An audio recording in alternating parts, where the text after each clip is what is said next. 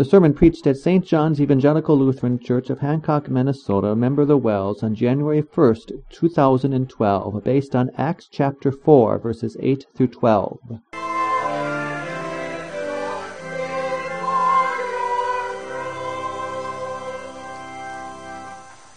Please stand. Grace and peace to you from God our Father and our Lord and Savior Jesus Christ. The Word from God through which the Holy Spirit points us to Jesus, our Savior, is Acts chapter 4, verses 8 through 12. Then Peter, filled with the Holy Spirit, said to them, "Rulers and elders of the people, if we are being called to account today for an act of kindness shown to a cripple, and are asked how he was healed, then know this, you and all the people of Israel, it is by the name of Jesus Christ of Nazareth, whom you crucified, but whom God raised from the dead, that this man stands before you healed. He is the stone you builders rejected, which has become the capstone or cornerstone. Salvation is found in no one else, for there is no other name under heaven given to men by which we must be saved." This is the word of our Lord. Please be seated. Dear friends in Christ, fellow saints, washed clean in the blood of our risen Savior. Gabriel had told Mary 9 months earlier. An angel in a dream had told Joseph the same, and so on the 8th day, 1 week after his birth, there wasn't any discussion on what to call this child. They brought him probably to the local synagogue in Bethlehem to be circumcised, and at that same time, it was customary to give the child his name. Circumcision was that sign of the covenant the Lord had made with Abraham some 20 centuries earlier. The promise that the Savior would come through his family line, the Savior through whom all the peoples of the earth would be blessed. And as the priest performed the ceremony, this child was given the name Jesus. Now, he wasn't the only baby named Jesus. For example, in Colossians chapter 4, we meet a different man who has that same name, Jesus. In fact, Jesus is simply the Greek version of the Hebrew name Joshua, which is still common today. They both mean the Lord saves. But how different this name is for this particular child. It's not simply a reminder that salvation comes from the Lord, but this baby is the Lord himself who has come to save. And so for you, dear friends, fellow Christians, the name Jesus is not just another sequence of sounds. It's not simply an indicator, identifier for this particular baby. What goes through your heart when you hear that name, Jesus? Would you echo the words of that slave trader turned preacher, John Newton, who wrote, "How sweet the name of Jesus sounds in a believer's ear. It soothes our sorrows, heals our wounds, and drives away all fears." That's the name, dear friends, that has seen you through this year that has just ended. And it's the name that will see you through this year we've entered. For it's the only name that saves, which is our theme here today. But what does it mean that he saves? It means that he has rescued us by his blood, and he blesses us by his resurrection. Those are the two parts for us to ponder as we cherish the name Jesus, the only name that saves. Now, those words from the text that you heard the Apostle Peter speaking were the words the Holy Spirit gave him as he stood before the Jewish ruling council, the Sanhedrin. This happened sometime after that day of Pentecost when the Holy Spirit was poured out on the disciples in that special way. They had healed a crippled person. But it really wasn't them who had healed him. It was Jesus, the risen and ascended Jesus, who had used them. And when the people ran to see what had happened and the apostles preached to them, they made that clear that Jesus had done this miracle. And that's why they were arrested. And now as they stand before that council, the same council that had sentenced Jesus to death, they boldly confess. It is by the name of Jesus Christ of Nazareth, whom you crucified. Yes, dear friends, how the name of Jesus both confronts and comforts us. And let's think about that. Let's think about that as we revisit the manger. A week ago, we knelt at the manger. Such a humble birth, such lowly surroundings, such weakness and poverty.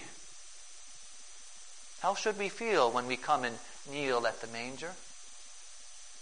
Some people use the nativity to elicit feelings of sympathy. Look at that poor couple turned away from the inn. Look at that poor baby laid in a feeding trough. And yes, we are to show mercy to those in need. But dear friends, don't come to the manger feeling sorry for the baby there. He is the mighty God. He doesn't need our sympathy. Rather, think about those shepherds that came. How did they react? The scriptures tell us they returned, glorifying and praising God for all that they had heard and seen. Such joy. Yes, dear friends, joy is what we feel as we kneel at the manger, but not just any kind of joy, is it? It's not the joy that so many people are thinking about when they wish you a Merry Christmas or a Happy New Year. No, this is the joy of being rescued. The joy of knowing that no one else but this baby could accomplish that rescue. And that is what he came to do. And that is what he did for you. What joy. The joy of being rescued. And yet, that joy of being rescued can only come when we realize how much we needed to be rescued in the first place. Before the name of Jesus can mean anything real for us, we need to be confronted by how helpless we were without him. We need to be confronted by how helpless and hopeless our natural condition was. And so, once again, think about those words you heard the Apostle Peter speaking. It is by the name of Jesus Christ of Nazareth, whom you crucified. Those words accuse not only the Jewish council back then, those words accuse you and me, for whose sins were counted against Jesus. Whose sins brought the death sentence down on him, not only from a human court, but from God himself? Whose sins did he carry from the moment of his conception until his death on that cross? Your sins and mine. We are the guilty ones. Our sinfulness confronts us. Recall what Jesus said to the women who mourned for him as he was led out to Golgotha. He said, "Daughters of Jerusalem, do not weep for me. Weep for yourselves and for your children. For you see, dear friends, he does not want our sympathy because we were the ones lost and condemned. We were the ones drowning in our own guilt and sinfulness. We were the ones who needed to be rescued." And that is what he came to do. The lowliness of his birth isn't there to elicit sympathy from us. Rather, it begins to help us see just how far God's Son would go to rescue even sinners like you and me. And so also as we witness his circumcision on the 8th day, we again see how far our God goes to rescue us. He who is God over all places himself under the law, submitting to circumcision because he came to take our place. That's how he rescues us. And we see the first drops of his blood foreshadowing how he would pour out his blood on the cross to pay for all the sins of the world. That's how he rescues us. His blood, and only his blood, can rescue us. For only his name saves. And so what joy and what comfort we have at the name of Jesus when we see what he has rescued us from. The mire of our sin, the dark pit of death, the fiery depths of hell. Only he could accomplish that rescue. And that is what he has done. His blood rescues you. For only his name saves. And this brings us not only the joy of Christmas, but really now as we look back at the year past, we see that no matter what that year has been for us, we rejoice. Because Jesus has rescued us, hasn't he? He has rescued us by his blood. Yes, as we look back at the year past, you and I, we were far from perfect. Our sin, our failure, our guilt confront us, accuse us. But Jesus has rescued you. Rejoice. As we look back at the year past, no doubt, like all years, it has its share of heartaches and hardships, of troubles and tragedies. But Jesus has rescued you. Rejoice. And my family knows a little of that firsthand this year, with Mary's mother passing away on Christmas Day. But Jesus has rescued us. His name saves. That is what he came to do, and that is what he has accomplished for you and for me. Only his name saves, for only his blood rescues us. What a name. What a name. And maybe as we've been talking about Jesus rescuing us, you've thought to yourself, yes, Jesus has rescued me, but we usually don't call him our rescuer, do we? We call him our Savior. And that's what the name Jesus means. The Lord saves. And the reason for that is that he has not only rescued us, has he? He also keeps us safe. He has not only pulled us out of that trouble, but he continues to bless us. He continues to watch over us. He continues to keep us safe for that eternal blessedness of heaven. And both of those thoughts, both the rescue and the continual blessing and salvation, is included in that title, Savior. And so now as we move into the second part here, we want to look at that. How not only has his blood rescued us, but his resurrection blesses us. And once again, we look back to those words the Holy Spirit gave Peter to speak. Notice how Peter does not stop at Jesus' death, does he? It is by the name of Jesus Christ of Nazareth, whom you crucified, but whom God raised from the dead. Jesus is our capstone on whom we lean. He is our cornerstone on whom we are built. He is our hope and our courage in this year ahead. For he is our living Savior, risen from the dead. How blessed we are by his resurrection. Think of the uncertainties Peter and John faced as they stood under the questioning of the council. They had already been arrested. Now what would happen to them? Would they be beaten, imprisoned, humiliated, executed? But Jesus was their hope and their courage.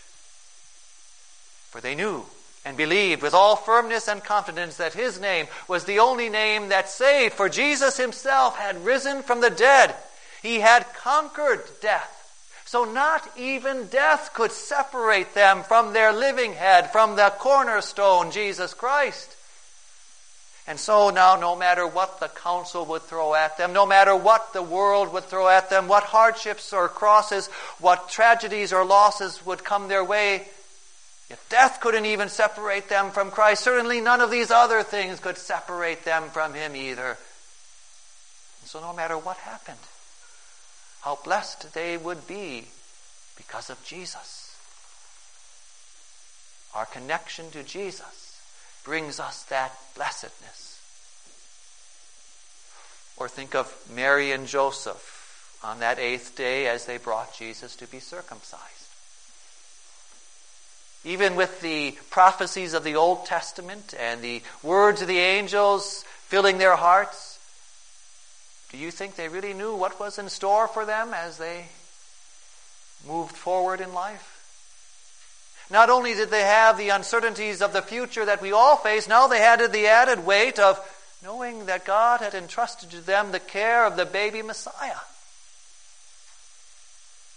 But the Lord was their strength, their courage, and their hope. And so also, dear friends, I do not know what 2012 holds for you or your family, but I do know this, and so do you. Jesus is with you. He is shepherding you, directing you as His sheep and lambs, feeding you with His promises, strengthening you to resist temptation. Yes, as your heart is filled with that name of Jesus, the only name that saves, you can face whatever this new year brings with that hope, that living hope, that is built on Jesus Christ, the cornerstone. For He is your risen Savior, in whom you are blessed. And what's more, we not only have hope, no matter what kind of hardships or troubles we might face, we not only have that hope that will not disappoint, we also can move forward with courage into this new year. A courage that goes forward in Christ as we make our plans. Yes, dear friends, as you plan this new year, keep Christ in all your thoughts. I don't only mean to plan out time to spend with Jesus in this new year, which of course we want to do, but keep Jesus in your thoughts in all the plans that you make. Whether it's family plans or personal goals or business decisions or financial planning and so on. For you see, we aren't to segregate Jesus just to certain portions of the new year. He is the only name that saves, and He wants to bless us not only in certain times of the year, but throughout the year. He wants to bless us. And that means we want to include Him in all that we do. We want our hearts to be filled with that longing and desire for Jesus, no matter what we are planning or doing. Keep in mind the words the Apostle Paul wrote in Colossians chapter 3 when he says, "Whatever you do, whether in word or deed, do it all in the name of the Lord Jesus, giving thanks to God the Father through Him." And as you keep Jesus in all your thoughts, as your heart is filled with the desire for Him, then you can know that there will be blessing in this new year. No matter how many hardships or tragedies might fill this new year, it will be a year of blessing for you. Now that doesn't mean that when we make our plans in Jesus' name, they will work out the way we are expecting. No, God is wiser than we are. Even good Christian plans may fail. But what I am saying is that no matter what comes our way as we plan for this new year, Jesus will be blessing us as we stay connected to Him. And the more we are connected to Him, the more we are able to see what those blessings are, even though they may not be the ones we were planning on. For He often blesses us in ways that go far beyond our earthly prosperity or personal progress. As we keep Him as our foundation, our cornerstone, We know that our living Savior is taking care of us no matter what. And so we go forward in this new year with that hope and that courage. For we know the joy and the comfort that comes at that name, Jesus. He has rescued you by his blood. And now as your living Savior, he is blessing you through this life, preparing you for the blessedness of heaven. And so keep his name on your lips throughout this new year. Even as you did in that hymn we just sang, may this be your prayer as well in the new year. Jesus, be with me and direct me. Jesus, my plans and hopes inspire. Jesus, from tempting thoughts protect me. Jesus, be all my heart's desire. Jesus, be in my thoughts all day, and never let me fall away. Amen. Please stand. The peace of God that surpasses all understanding will keep your hearts and minds in Christ Jesus. Amen.